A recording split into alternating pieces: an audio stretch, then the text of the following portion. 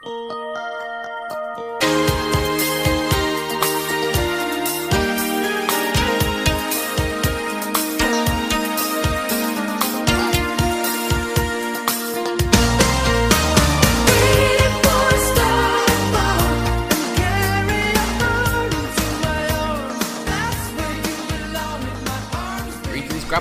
welcome to the first in a number of Let Me Tell You Something's Meltzer 5-Star projects.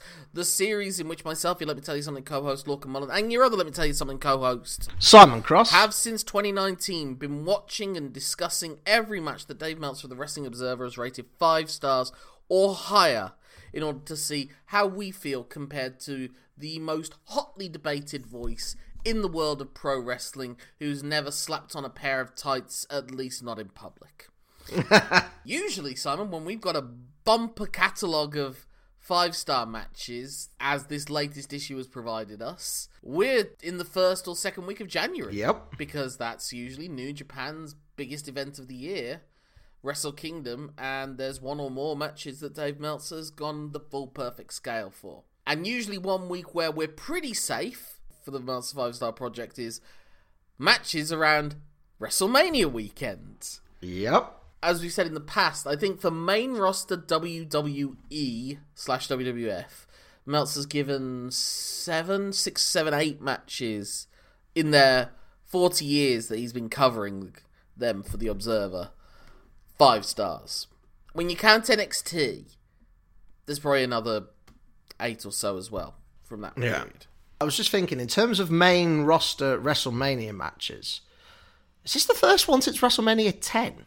No, Bret Hart versus Steve Austin at WrestleMania 13. 13. Okay. Still, though, that's a gap of 26 years. Yeah. But as with buses, Simon, and not as with jokes making comparisons to buses, you wait ages for one, and then 2 come at the same time. Woo!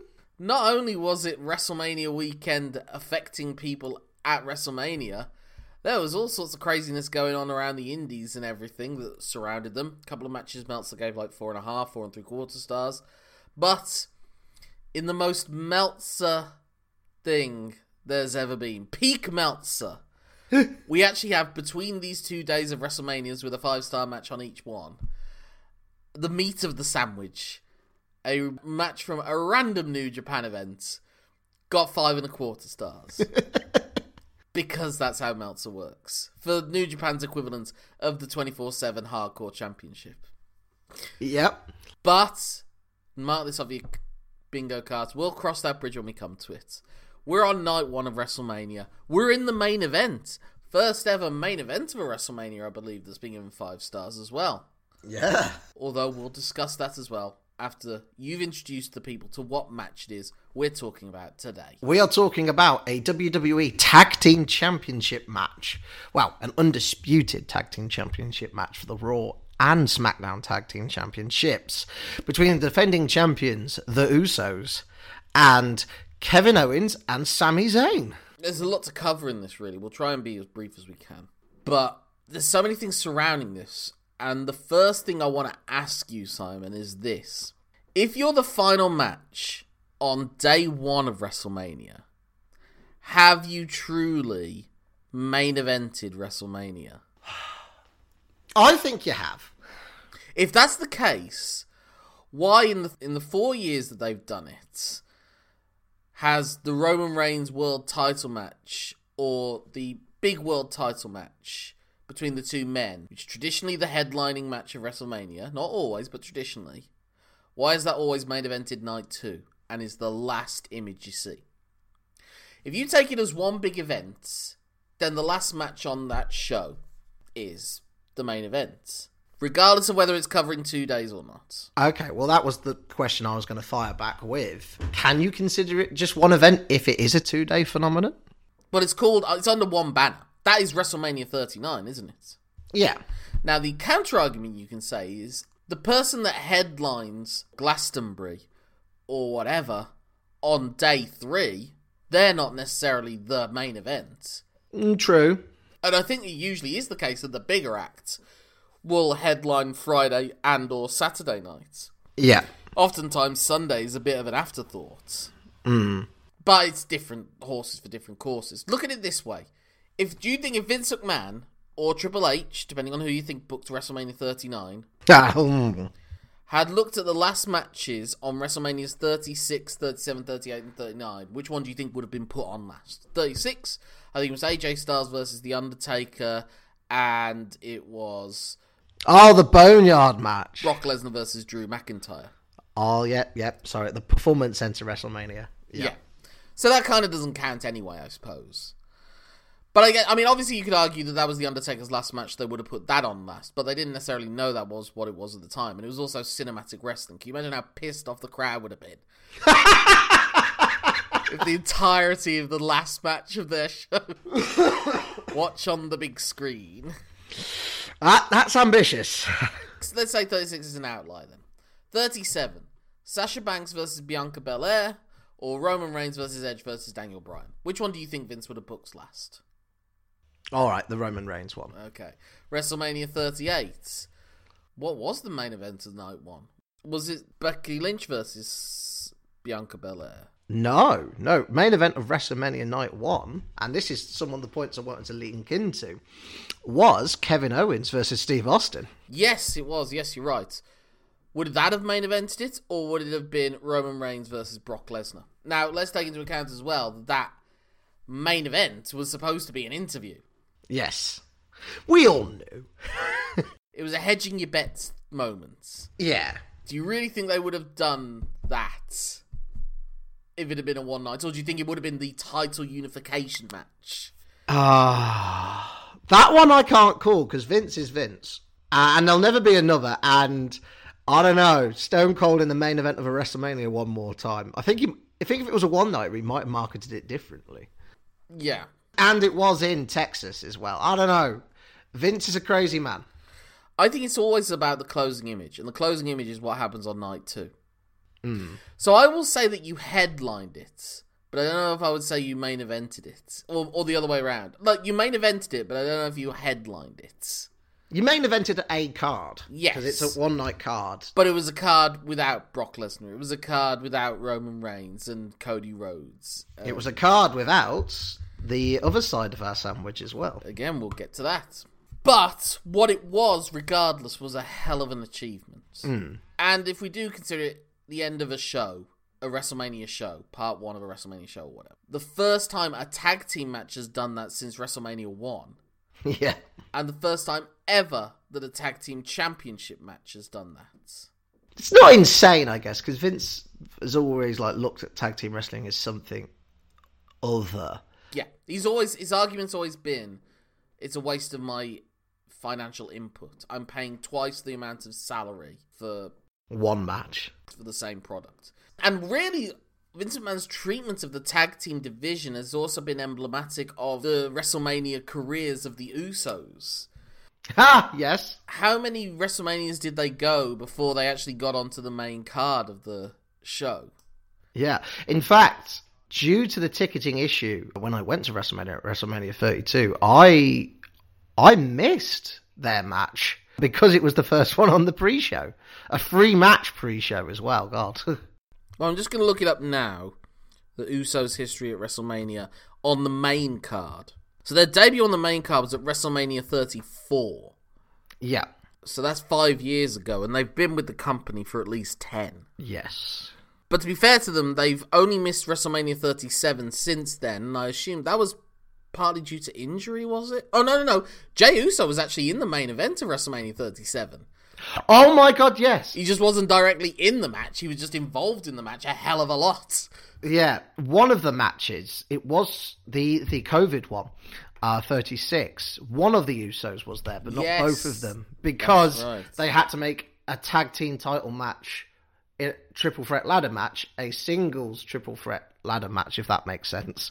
It doesn't, but they did it anyway. Yeah. And someone made a very interesting point on Twitter a few months ago, and this is before the WrestleMania match. Can you make the case, and actually Michael Cole, I think, mentions it in commentary, it's a strong case that the Usos are arguably the greatest tag team in WWE history. And I think you can say not just the modern era, which is like the qualifier that they gave in the commentary, Because really, pre-1984, there weren't that many tag teams that stuck around for a long period of time. There was the Valiant Brothers, Mr. Fuji, and Professor Tanaka.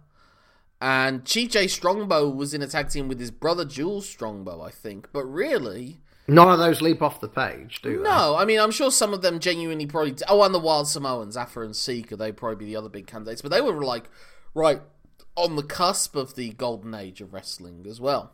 Yeah, which is ironic, really, when you can... The modern era of wrestling as well, sorry. When you consider that their lineage now links to the Usos as well. Absolutely. They're the... I don't know if they're the uncles or grandfathers of the Usos, because they're Rikishi's sons. And I can't remember if Rikishi is a son or a cousin of Afa and Sika. I don't think Rikishi is a son of Afa or Sika. No. Roman is Sika's son, isn't he? He was managed by Afa. Yeah. When he was in the Head Shrinkers. Because there's that awkward line where Vince refers to Roman's dad. And he's like, I put a bone through his nose. And everyone's like... That's funny, isn't it? The lineage that the Usos come from, I suppose, which was the Wild Samoans and the Head Shrinkers, and obviously their father Rikishi, and the presentation of the Samoan wrestler, and how it's evolved over time. I remember one of the first times I saw the Usos do something that sort of made them stand out, because I remember when they turned up and it was them with Tamina Snuka, and they were feuding with the Hart Dynasty. And they were just doing, like, your generic promos. We've come to dominate. Like, another thing, I would love it if someone would remove Canadian Destroyers and topes out of wrestling for a year. Yeah. I would love if certain words were not used in wrestling for a year or so. Dominant being one of them. We are the most dominant. I am the most dominant, etc., etc., etc. You're not going to get that until Roman drops his belt, at least. God, no, yeah. But one of the moments I liked was when they... introduced, remember they did like a tribal dance, like a war dance, like their version of a haka. Yes. Before they started matches, and that was the first time they really did something that like made them stand out to me. Yeah. And they had the cool face paint and everything. And I think when they won matches, with their more upbeat theme at the time, they did sort of bop along to it when they'd won as part of celebration. Yeah, they have an ease in the ring and a comfort that so many people of that Anawahi heritage do, because it's just what they've grown up around. I'm sure they were both in a wrestling ring every year of their life. Like, I'm sure literally they were crawling on wrestling rings at home when they were babies. Funny thing as well about the Usos is that they aren't actually identical twins. Did you know that? They're fraternal twins. Yeah. They've been just a constant, and I guess one of the reasons that Vince hasn't bothered breaking them up is because of the brother aspect to it. So it's like, there's probably not much value in trying to push either of them as a singles wrestler. Yeah. Now, you can argue that what Jay has done has made him a breakout star of the last few years. And I genuinely think if you were to list a number of candidates to be the one to take Roman Reigns' title, I think for the best story now, it would be Jay. Yeah. I don't think they'd ever do that, but that's how I would book it now. If suddenly they said Vince won't let Cody win it, I'm like, oh, okay, right. Plan B. Okay. I think Jay, long-term, would be a great plan B. And I genuinely think they could do it. I think they could do the story if they had the guts to. And obviously, the reason that this is main event in WrestleMania 39 Night 1, ahead of the match that we thought was going to main event in, which was Charlotte Flair versus Rhea Ripley. Or briefly, Austin Theory versus John Cena, because when the poster came out, those were the two pictures on the card, was of Austin and Cena, and everyone was like, they're not going to do that, are they? Well, you'd have hoped that if they would have done that, Cena would have probably made a bit more of an effort to get out of first gear. I've not seen the match, I've heard the reports. Yeah. It reeks of a man of, I don't want to be here, I've done this as an obligation to you. I don't think he doesn't want to be here, it's just that he doesn't want to get injured whilst he's there. Yeah. And screw up the next scheduled filming for whatever point of Peacemaker he's at, or whatever. Or his next hair appointments. There's a man that needs a trip to Turkey. And so the Usos were kind of always kept warm, I suppose, and I think a lot like Daniel Bryan, they were really fortunate to be around at the point that they were needed for helping get the Shield over. Yeah. And that was really the first time I remember them having, like, standout matches. First with the Shield, and then with Luke Harper and Eric Rowan in the Wyatt family. Oh, they had a great 2 out of 3 falls match. Yeah. With them once. I cannot remember the pay-per-view, but that was really good. Yeah, they opened it, didn't they, or something? Yeah. And they said that when they got back to Gorilla, Vince said, you can tell everyone else tonight to try and top that. Yeah. So I guess over time, Vince saw more, gave them more trust, and then they were just there always to keep the tag team division boiling and moving along. And then, of course, by great fortune over time, it's not like with the other sort of golden era of tag team wrestling in this century when it was Edge and Christian, the Hardys and the Dudleys, that whilst they did a main event WrestleMania 16 and 17, they were a huge part of those shows. Yeah, they are iconic moments still. And all of those teams kind of came together around only a year or so earlier in WWE. Or at least were put in a prominent role only a year earlier. Yeah. And given a chance. Whereas with the Usos, they basically had to wait for 5-6 years before A, the New Day arrived, and B, they got programmed with the New Day in a long-running storyline, and they were having, again, some of the best matches on shows, and were getting to be in the Hell in a Cell match for the Hell in a Cell show. And also, because it was 3 of them, it allowed a bit more variety to it. Yeah. And made the Usos look great as well, that they were essentially equals to a tag team of 3. Yeah.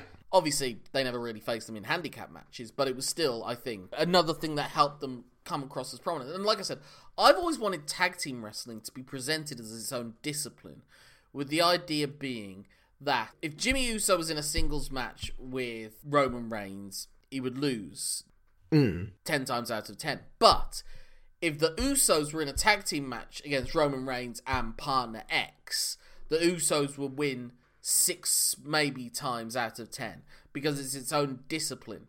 Yeah. Like the New Age Outlaws, the only time I wanted them presented as equals to Stone Cold Steve Austin and The Undertaker was when it was them in a tag team match against them, not when it was singles matches. Yeah.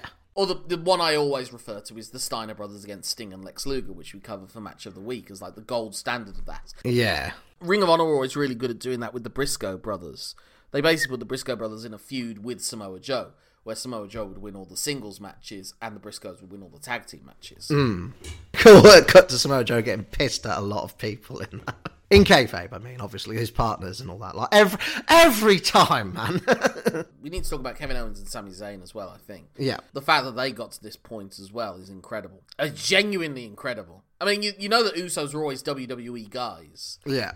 You didn't think that back in the day when you saw Kevin Steen and El Generico on the indie scene. Those two, I mean, one of the reasons we've got it lined up to be our next match of the week, which will obviously be at least a month away from now. And I kind of wanted to do it in the hopes that maybe we would talk about the Usos match either straight after or we'd be able to do it as a comparison point. Because it will be fascinating to see how much is different between the Zayn and Owens of this match and the Steen and Generico of the match in CZW against Super Dragon and Excalibur. Yeah. And it's a shame that then we didn't pick a PWG match, but actually Steen and Generico are really mostly singles guys in PWG. And it's so funny that, like, this is like the first time truly where Owens and Zayn, obviously we're talking about El Generico in place of Sami Zayn because that's just the way that things went, unfortunately. Yeah. One day maybe Generico will make that comeback, but Zayn's there. I love that even WWE are keeping that story, that kayfabe intact. Yeah. Oh, yeah. With Corey Graves and Michael Cole. Graves saying, I'm glad that guy's never made it to WrestleMania. Was that it was always that they were kind of tied at the hip almost against Steen's will. You know, the idea, I always said it was like, you know, when you were a kid, or like there was someone you knew, there was a kid at school that like everyone liked. Yeah. Pretty much everyone liked. He was, or at the very least, no one had dislike towards. He was just too amiable, too nice a person for you to actively dislike that person. Yeah. But they had a good friend who just rubbed everyone up the wrong way. Maybe they were a friend from like outside of school who you'd see at like a house party or something. And you were just like, why is this guy hanging out with this guy? Yeah, on paper, this makes no sense. Yeah. And you're like, oh, it's cool that he's coming over, but is his friend coming as well? Steen was that friend. Yeah. And Generico was the guy that everyone liked. Like, during that whole, when they got over in Ring of Honor, it was like, Steen wrestled heel, and Generico basically wrestled babyface. But he was part of the heel team.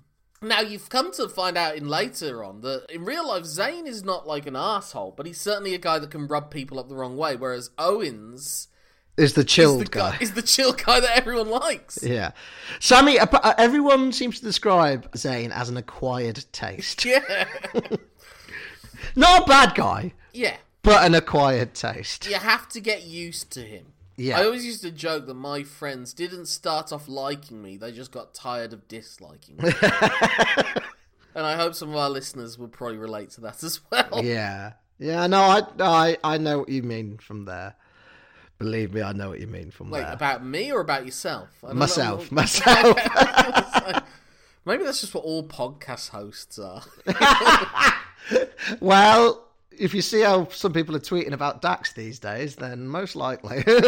Yeah, maybe. And yeah, I just never would have thought that those two guys would come to the WWE because, they had the height for the most part. They weren't like tiny 5'9" guys, but they weren't massive. Like Owens on his best day is 5'11" and a half. And Zayn is just about over 6 foot, but Zayn's problem was always that he had such a skinny build. Yeah. Like, El Generico was so skinny that I was like, someone with that physique could never get onto WWE's main roster. Yeah. And he's never had a defined built physique, but I guess he just bulked out enough over time.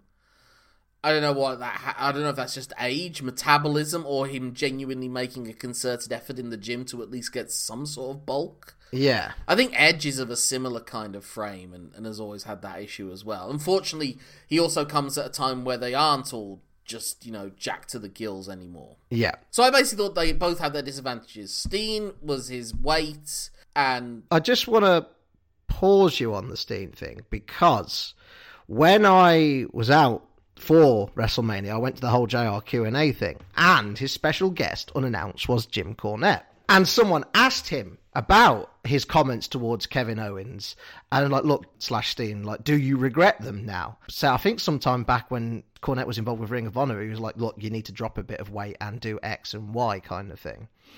And Cornette said, no, I don't regret that, because he has since gone on and done those things, and look at him now.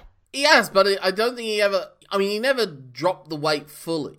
Yeah. He's always been bulky, and there's been points in his run in WWE where maybe there's a bit more of a belly pushing out of the shirts. Yeah. And other times when it's less so. Yeah. I mean, look, it's genetics as well. Look at his son. His son's... Look, from what he was when Kevin Owens debuted on the main roster to how he looks at now, that's genetics. That is pure genetics. Well, I assume a lot of it's from his mother's side as well. I think his mum's quite tall. Yeah. And recently confirmed, obviously after that picture went viral, that Owen is now 6'6". So that means that Owens is probably somewhere between 5'10" and 5'11", and that is less of an issue nowadays. Yeah. But the point I wanted to make was the reason that they've got over in WWE is kind of twofold. One is the changes that have happened within the WWE, but also I do think the other part is the changes that Zayn and Owens brought to the WWE. Now, I don't know if that's just their good luck of timing because they came at the point when NXT was taking off. But I also don't know that it wasn't Zayn and Owens themselves that made the WWE start to change, or at least Triple H start to change. Because I've long thought about doing like a book about, if I was to do a follow-up book to my book, Confessions of a Smart Wrestling Fan. Yeah. The way that I structured that was, I based it on Fever Pitch, where every chapter was about a wrestling match where I was in my life when that wrestling match happened and watching that wrestling match, or it wasn't even necessarily a wrestling match I saw, but a wrestling match I read about or whatever. I thought if I did a follow-up and depersonalized it, I would want to do a book about like maybe the 40 most important matches in either wrestling or WWE or whatever. So that's not to say that they're the biggest 40 matches, but they're the ones that maybe affected it in the art form. I've used this analogy before, but I think it's Brian Eno that gets attributed to it. He said, not that many people bought the Velvet Underground and Nico album, but everyone that bought it started a band. Yeah, like or in footballing terms, that famous England-Hungary game, that 6-3 thing, that was a friendly. That wasn't in a tournament, but what the ripple effect it had on football tactics in that period. So there will be matches, like if you were to do it outside of WWF, then you'd include matches like the Dynamite Kid against Tiger Mask, Kenny Omega against Kazuchika Okada. Yeah. But you would also want to include, I would definitely include it, especially if it was just WWE matches, one of the Sami Zayn Cesaro matches in NXT. Yes. Because that was a moment where it was like, well, they haven't really changed much of what these guys were doing when this was El Generico versus Claudio Castagnoli. The presentation's better, and maybe they're going a bit slower, and maybe they're doing a couple fewer moves, but it's more they're fitting their style. They're not having to go the WWE way, and obviously because it wasn't under the auspices of Vince McMahon as well. And Sami Zayn also was the guy that was like headlining most of those early NXT takeovers against Bo Dallas and Finn Balor and Neville and Tyler Breeze. Sami Zayn was a constant. He was really the first, and his run to the NXT title was really the first great NXT storyline. Yeah. That had the indie fans and the online fans starting to watch WWE, a part of WWE, more than they used to.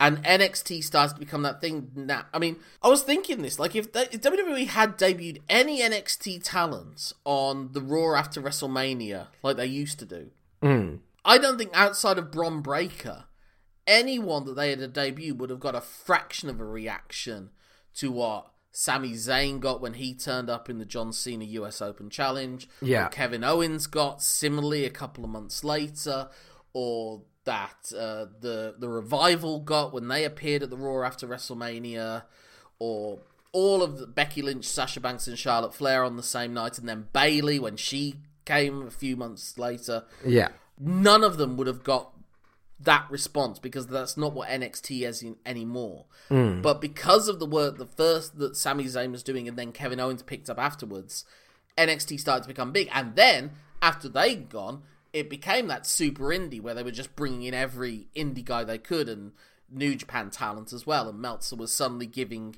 NXT matches 5 stars, even 2 5 stars on the same NXT show. Yeah, you look at who Sami Zayn's last NXT opponent was. It was Nakamura in his debut match. If that's not a symbolism of, all right, I'm going, but here's all the new guys to like watch, I don't know what is. That came because of me. Yeah. And also, the other part of that I think has really changed how the WWE style is, or was John Cena's US Open Challenge. Where it was suddenly these matches every Raw, and they were busting out big moves, and Cena was changing it up, bringing things in like the Springboard Stunner, and he was doing Code Reds, and he was hitting random people with attitude adjustments, and they were getting to kick out of them. Yeah. Sami Zayn kicked out of the attitude adjustment, I think. And then he had those trilogy of matches with Kevin Owens, where it was really as much Cena adapting to Owens or the Kevin Steen style of match as it was Kevin Steen adapting to the John Cena style of match. Yeah. And that's carried through since then. And I think that WrestleMania 39 Night 1 might, over time, become this hallowed event to a lot of online fans of what could have been.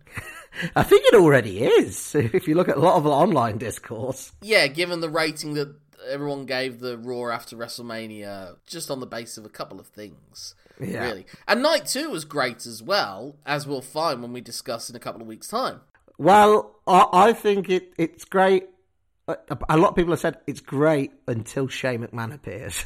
But my points also would be, well, I would say, if Cody Rhodes had hit the third Crossroads, pinned Roman Reigns and got the 1, 2, 3, and the entire match had been what it had been before then, Meltzer maybe would have given that 5 stars instead of what he did, which was 4.5 stars.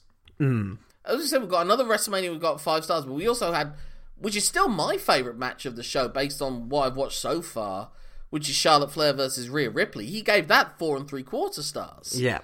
And said it was probably the best women's match in WWE history. It's fascinating, and I think that the fact that this is main evented by the Usos against Sami Zayn, and again, if you want another sign of the indification of the WWE, I decided at the start of this match to do, when I rewatched it for this, was to do a super kick counter. So Simon, now we're going to go into the match itself. What would you guess, cumulatively, were the total number of super kicks hit in this match? Okay, I need to ask a qualifying question for this then. Double super kicks count as 2 super kicks. Okay, you read my mind. Alright, I've not kept count, so I am plucking a number out of thin air. 38. Okay, well, it's not that bad. How far off was I? It's one of those things where you think you're going to impress someone with a number and ask them to estimate it, but then they go wildly over what you thought was an I've pissed on your chips here, haven't I? Slightly. It was 26. Oh, okay. Kevin Owens hit 4, Jimmy hit 10, and Jay hit 12. And Sami hit 0. Well, it depends, because I was looking at... Meltzer was actually describing the haluva kick as a super kick. No, it's not. No, it just not. isn't. It's a running boot. It's like a mafia kick more than anything. But if that counts, then we're up to 30, because 4 haluva kicks get hit in this match as well. Yeah. And also, Jay at one point does like a leaping... It almost looks like it should be a leg lariat, but he hits it like a super kick, but his other foot's off the ground. It does get described as a super kick by Michael Cole or Corey Graves, but I didn't count that. But if you count that one, then there was 29 altogether. But 28 of the same move, given that, famously, the Young Bucks went... It was like a parody. Yeah. And that is a fascinating dream match we now have of the Usos against the Young Bucks. I really do want that. I didn't want that a few years ago, but now I really do want that. Purely because, the facial expressions the Young Bucks pull in matches now. That's something now the Usos do with this sort of storyline. Well, yeah, because the Usos have been given this artistic freedom to kind of do what they want now, I guess because of their tenure for the most part, and they are indulged with those. I remember there was at least one match where they were doing it back in the sort of 2010s period when they were doing this great run with the Wyatts and the Shield and what have you. Yeah. Where JBL literally said it's a super kick party. But that's the question. Would you rather see the Young Bucks versus the Usos in WWE or AEW? Oh, that's a toughie. My mind goes to AEW just because both sides there'll be more creative freedom, but then too many cooks can spoil the broth. And a lot of the window dressing that the Usos have accentuated their storyline with, i.e. the bloodline stuff, a lot of that would still be in WWE. So it's a coin toss, but I'm going to give the slight edge to an AEW ring. I think if it was the WWE where Vince McMahon had nothing to do with it, if it was the WWE of like the past 6 months, then I would probably go WWE, actually, because doing it in a big stadium as well would be pretty cool. I respect that. Who knows with TK's announcement, though? Who knows? Yeah, but they maybe also could be disciplined a bit more. Yeah. Than they would have necessarily been in AEW, because, as time's gone on, that first Young Bucks FTR match increasingly sort of goes down in my estimation. Not to say that it becomes rubbish, just that whatever 4 3/4 star rating I gave it at the time, I don't think I would go that high anymore. Yeah. I'll have to rewatch it, see what I think, because that was the ultimate self-indulgence. And say what you will about WWE, and really it's symbolic in this match. One of the funny things about this match is it only goes 24 minutes. Yeah, and I'll tell you what the key difference is in that one. Let's take the crowd factor out of it, because we are judging a COVID match versus a non-COVID match. If you look at the build for FTR Young Bucks, they fumbled, really. They really fumbled with that, if we lose, we'll never challenge again. Why? You've not fought these guys before. That doesn't make any sense. That was stupid. Weirdly, the way that they booked that same stipulation with the recent FTR Gun Club match worked better, because there was a sense of, well, maybe they are going. Until really the week before, when it was the guy who wanted to put them in, leprechaun hats or whatever it was he was going to do. Is back Jester outfits. Yeah, jester outfits. Yeah. Yeah. So then it became slightly less tense. Yeah. Tony Khan must be having a whale of a time right now. Everyone must be so nice to Tony Khan right now. Well, that was the thing I sent you, didn't I, after the results? And it was Tony Khan will make a huge announcement on Dynamite, and then I sent you the gif afterwards of Cody Rhodes saying, "So what do you want to talk about?" Oh, bless him. Yeah, but what I was saying is, obviously, the whole FTR Young Bucks thing, that was an encapsulated bubble of, isn't tag team wrestling awesome? Exactly. Whereas this is, I wouldn't necessarily call it the payoff, because maybe the Zayn Reigns match was the payoff for the Zayn arc. No, this is the payoff for this, really, because he has to pay it off with the great victory for Zayn. And I'm going to pause you there, because there's a line And I don't think it was spoken with knowledge at the time, but it has aged like a fine wine in this match. So at some point in this match, Corey Graves says, "This ain't the movies. There isn't always a happy ending." And when I was watching this match back, that got a big chuckle out of me. I'm like, there's no way you knew, but the placing of that line compared to what happened on night 2, it's just like, oh man, that's chef's kiss. I know I sent this text to someone, and I can't remember whether it's you or not. And I was like, Vince is going to try and make a power play at WrestleMania. I always figured, like, if Vince was going to make a move, it was going to be around WrestleMania time, because I genuinely couldn't see him imagining a WrestleMania without him being there and being involved. And so that may be why all these moves were made when they were made. Yeah. And I said, I think it will be that there'll be one result that will just scream Vince. And maybe it's like, that's him spending his money, like, showing his power, like, pulling a move on Triple H, like, forcing a certain result to change. Yeah. And I figured it would either be the Usos beating Zayn and Owens, or Roman Reigns beating Cody Rhodes. And again, I wonder if it's because that was night 2, and that was the final match, and that was the biggest match. But it's also equally plausible that Triple H always had planned to set up the guy who'd broken his throne to a moment of thinking it was all going to come, and like maybe there was part of Triple H that really had a good time when he saw the look in Cody's eyes when he was told that he wasn't winning tonight. There is a lot of Triple H doesn't forget. Yeah. Apparently, someone on Raw, when Cody was being battered by Lesnar and like laying, someone actually in the crowd just screamed that at him. But the match itself, I thought, what's fascinating is that I don't watch enough WWE to know for certain, but I was wondering if over the years WWE have kind of given up on the traditional tag team structure. I don't know so much. I guess because so many tag team matches are on Raw or SmackDown, so they don't have the time to really do the structure of babyface shine, heel, cut off, beat down, hot tag, finish sequence. Yeah. Which was how all tag team wrestling basically operated. And still does in like AEW when they're given the... although they actually do like double heat segments and so on now more. And FTR at the Revival obviously brought it back as far as they could. But I was wondering, because this doesn't have that. There is literally no babyface shine period at the start. It goes straight to heel isolation. And the story of the match essentially is that the Usos are as dominant a tag team as Reigns is as a singles guy. Yeah. Like, Owens and Zayn get next to nothing for the majority of the match, except for the finishing straights. It's basically, Kevin is like the cleaner, but not because he's better than Sami, it's because of how battered Sami gets at the start. Well, I guess also because how explicitly targeted Zayn is during the match, because he is the one that they have the true problems with. Owens has been a thorn in their side. Zayn is a betrayer. Yeah. In their eyes, anyway. But what's always been great about this story is that and the reason that it couldn't have really happened this way with Vince, is that it requires a certain amount of non-alpha male behaviour. Yeah. Which is what Zayn is. But Zayn is able to come out triumphant at the end of it. He wins a fight, even though he's not the alpha male posturing. And obviously the story is, and I think the most significant moment, and this does have that WWE, like I said, this is like the ultimate merger of the super indie style that Zayn and Owens came from, that the Usos never really got to be a part of, but clearly kind of liked and would try and sneak in as much as possible over time in the matches when they got the time to do it. You know, the super kick parties and what have you. They obviously like the Young Bucks themselves. And maybe that's the tag team they would love to be able to wrestle as, if they had full freedom. Yeah.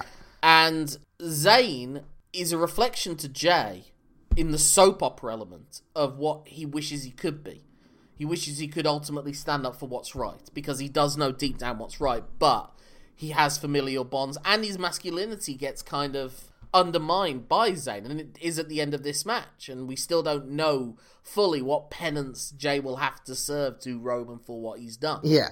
But I think the significant moment that is like, you know, yelling dialogue to camera and making sure it gets picked up is when Jay is doing what becomes the finish towards the end with Zayn, where he hits Zayn with a haluva kick in the corner, and Zayn is just out on his feet, and Jay is holding him up. He's saying, "Why don't you quit?"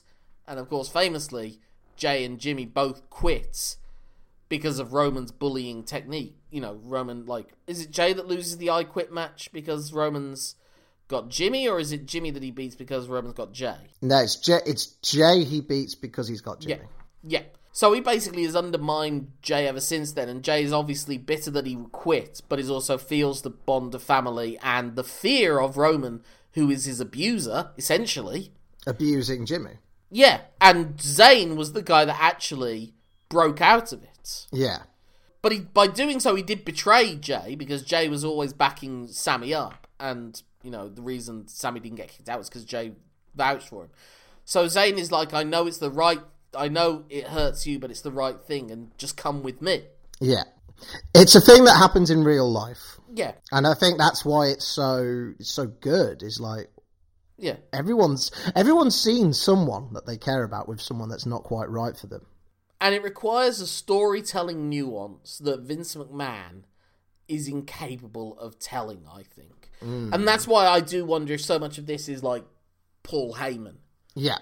With input from perfectionists like Sami Zayn and maybe Roman Reigns and the Usos. Maybe this is something that they've all just been able to invest so much in, because maybe this is the one time they've been able to have a certain amount of creative freedom. Yeah. And maybe Triple H does have more of an understanding of it as well. And the whatever writers and that they have backstage that, again, had the freedom to do what they would do. Because in fairness to Vince, this storyline started under Vince. Yeah. But it's reached this peak of the Royal Rumble and now this, and the Survivor Series with War Games. All that happened without Vince. Like the 3 main chapters of the final act, I suppose. God, was Vince away for that long? Vince was gone from about SummerSlam. Jeez. Like I said, that whole period of time is now going to be like this golden age. That's going to be under the microscope, isn't it? A lot. It's going to be remembered. Do you remember when we covered Vince stepping down and you said we won't really know what Triple H's WWE looks like until WrestleMania 40 or something like that? We're never going to get that now. Probably not. But I do also want to say, because obviously you can take a lot of what I said about Vince leaving and comparing it to Robert Moses. And obviously it wasn't a like-for-like comparison. And I did say he can never come back. Yeah. In the way that he was before. I always knew that it was plausible because he had a financial stake. Then when he came in to sell the company, that was also like it's the final pitch. It's like his last thing. Or he's going to try and milk it for as long as he can. And now, obviously, everyone's saying, well, we're back to where we are, and we'll always be back to it, and Vince will never leave. Yeah. I am not fully convinced by that yet. Because Vince McMahon, for the first time in all the years he's owned the WWE, is an underling. There is someone in his company that has power over him. They can say all the things that they say right now. You know what Ari Emanuel was when he first started making his money? A talent agent. Do you know what talent agents do? They tell people exactly what they need to hear to get them to sign on to whatever deal they need to make. Ari Emanuel needs to make the most money and have the most power. So it may not be in 2023, it may not be in 2024, but one day Ari Emanuel might just go, you know what, Vince? We've just got to go a different direction. And Vince can't do anything about that. Yeah. And that is the first time. So it is different now. Vince hasn't, like I said, I always said he can't come back to what it was before. And he knows that, and it isn't back to what it was before. It's as close a facsimile as it comes for him to think it, but it isn't it. And one day, if death doesn't get him first, I still don't think, it's never going to go back to what it was before, is what I'm saying. Yeah. And a lot of people have, you may be wondering why we're talking about all these things outside of the match. But to quote what Lorcan said earlier, this match is like the golden moment. This is like, it stands out from a stylistic point of view of obviously all the things it that led us up to this point, like the open challenge point that Lorcan made earlier. But it's also like, we got this and this was cool. This is awesome. But we're now in this weird world where we don't really know. We have an idea of what we're going to get next, but don't know for how long. And that's why night one will live in a bubble, because it was like a golden time. This match will be seen as a totem. I think the closing image of Owens and Zayn holding those tag team titles together will be as symbolic for this generation as at first the Eddie Guerrero, Chris Benoit hugging at the end of WrestleMania 20 was, but now it's symbolic of something completely different. And really, that did become symbolic of something completely different, but fortunately less tragic. Yeah. Only like a day later. You know? But, like I said, to the match itself, it is, like, epic, indie-fied stuff, but also, you know, that stuff was already creeping in with the Austin era of main events, where people were kicking out of Stone Cold Stunners and Rock Bottoms, at least at WrestleMania. Yeah. But this was even further, you know, it was like Owens I think everyone kicked out of a finisher except for Jimmy Uso, I think. Because Zayn kicked out of the 1D, the first time that had ever been done, they said. I mean, the name suggests as much, with it being the one and done. And he also kicked out of super kicks and all that. And even with that one kick out, I just want to pour how they presented that, because at first it's broken up by Kevin. Kevin prevents it from happening the first time they attempt it. So, all right, we get rid of Kevin completely. And, like, they turn the tide on him on the announce table and Uranagi him through the announce table. So it's like, okay, now Kevin can't stop the one and done. We're going to hit the one and done. And you can feel the crowd like, oh... And then when he kicks out, one of the biggest crowd pops in this match is like, oh my god, okay, there's still a chance. Yeah. So yeah, Jay kicks out of the stunner when Owens hits that. Owens kicks out of the double splash, which is always an awkward move. It always has been. You're either one guy's having to land on the opponent's knees and probably screwing up their sternum and their opponent's knees in the process. Which traditionally is a counter. Yeah. Or the other guy, which is what the case was now with Jay, kind of has to sort of land on top of their face but not touch their face. Yeah. I think it sort of became just basically a chop to the chest was from the top rope was what Jay hit Owens with by the end of it. So Sami does several like big kickouts, and as I said, it will be funny to watch this against the Excalibur Super Dragon match and see what's there and what isn't there. And I think it is like big moves, loads of stuff getting kicked out of, which everyone always said was the typical... People have been moaning about that now for, like, literally over 20 years. Yeah. It's weird that the complaints are the exact same complaints for 20 years now. The more things change, the more they stay the same with people. Well, yeah, I suppose, but people weren't... I don't know. Maybe they were going... I imagine they were going ape shit over wrestlers kicking out of atomic drops in 1983. Yeah. You know, so, yeah, you're right. The more it changes, the more it stays the same. But it's funny that they do, like, the cliches and... Instead of doing a hot tag, there are like 3 hot tags, really.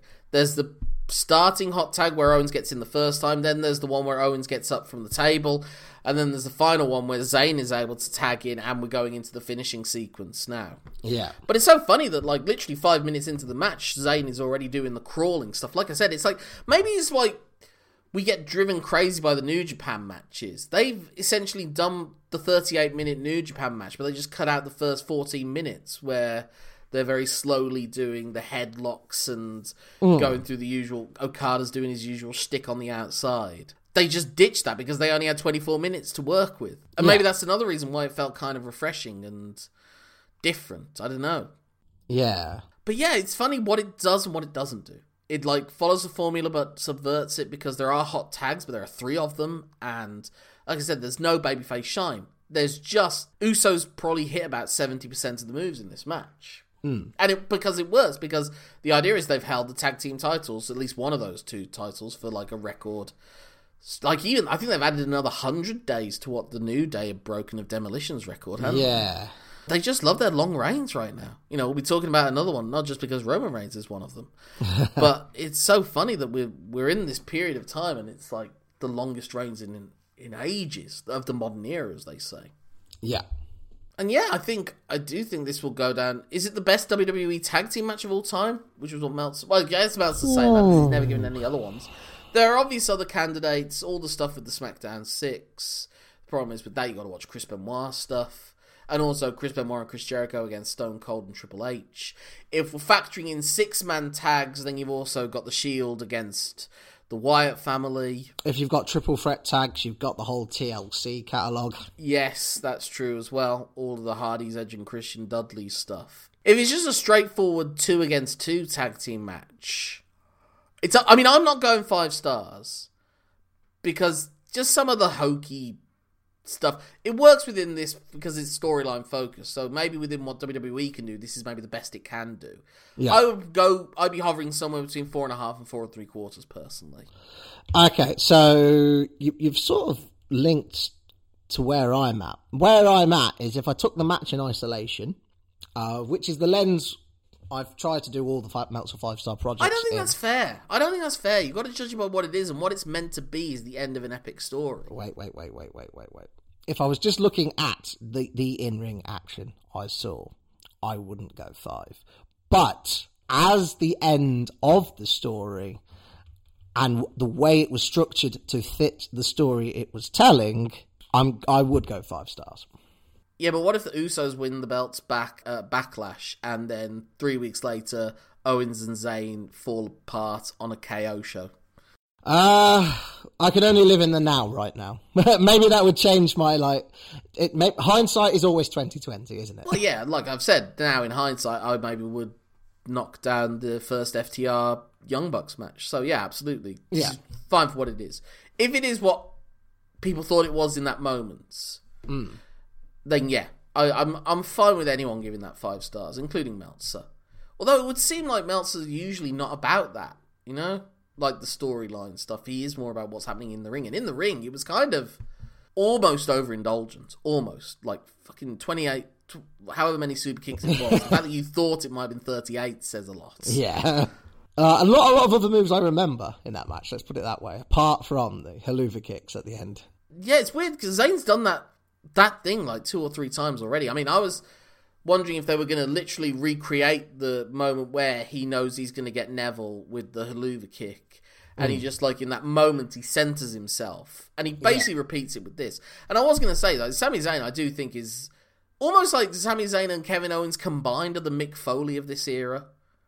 And that was what Mick Foley kind of represented at that time. Like, the unusual physical specimen being able to become a main event star. Okay, yeah. Not fitting the mold, and Zayn and Owens are as close as that's come to now. And coming from a world of wrestling, or at least having a reputation for a world of wrestling that was also the style of wrestling that never got into the main events, you know, the brawling, and obviously they played up more the deathmatch Cactus Jack, which was really only a short period of his career. But nevertheless, it was different to what would be presented on mainstream television, for the most part, at that when he initially got signed, anyway.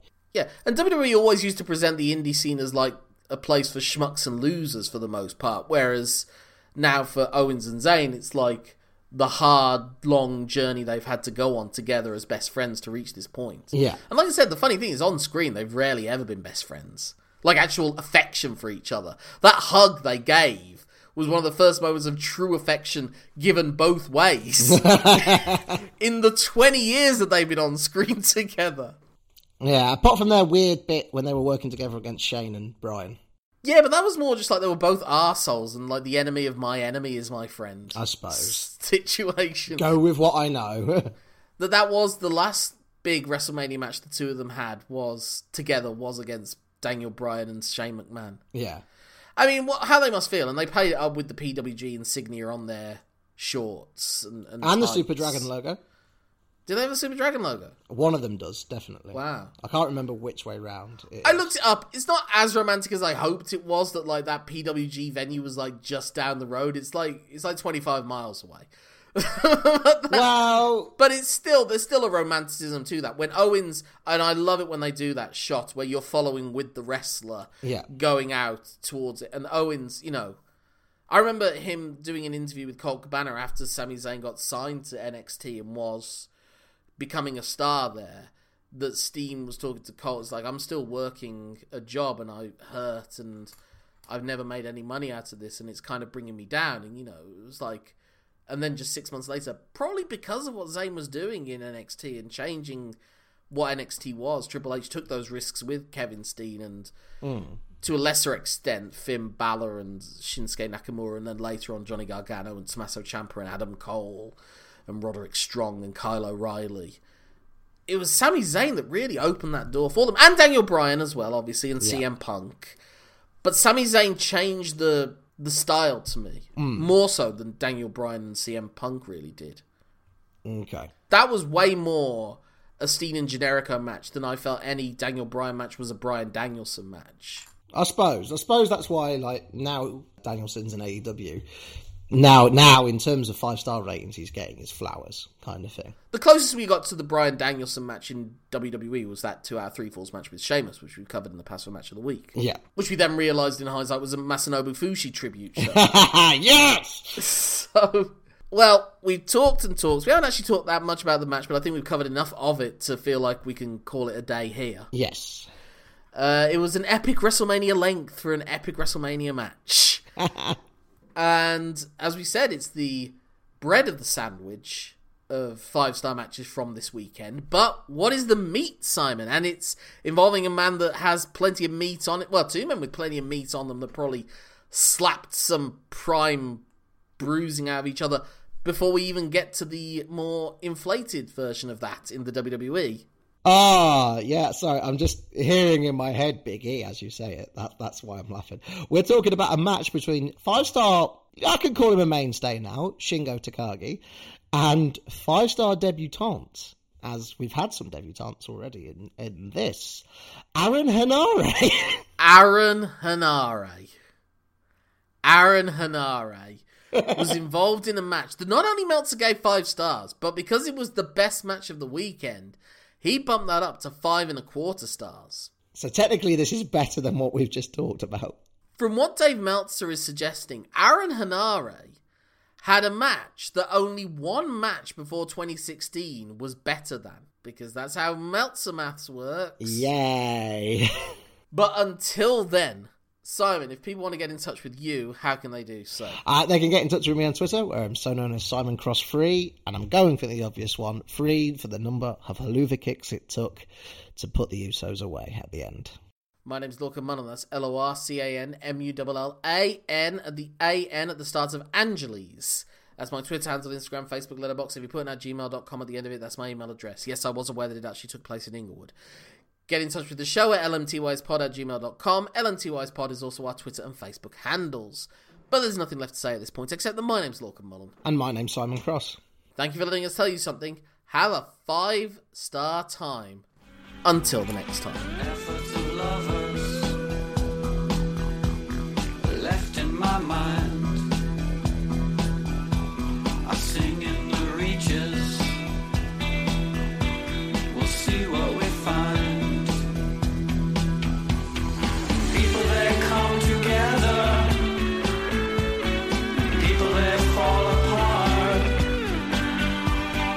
No one can stop us now. We are all made of stars. People they come together. People they fall apart. No one can stop us now. 'Cause we are all made of stars. Is Bing bothering you? I'm Bing? getting Bing messages. No, I don't have any. It's an AI preview. This is terrifying. Oh, We need to move away from Skype. that's yeah. He's literally saying, I'm an AI preview, so I'm still learning. Sometimes I might say weird things. Don't get mad at me. I'm gonna have to give this guy the Clippy treatments. What if it is Clippy? What if that's how they present AI in the future, as Clippy? Oh god, Clippy will be our overlord. I'm scared. Can we please get back to the wrestling? I'm scared. Yeah, okay, back to the wrestling. Talking about other dystopian futures that we've got to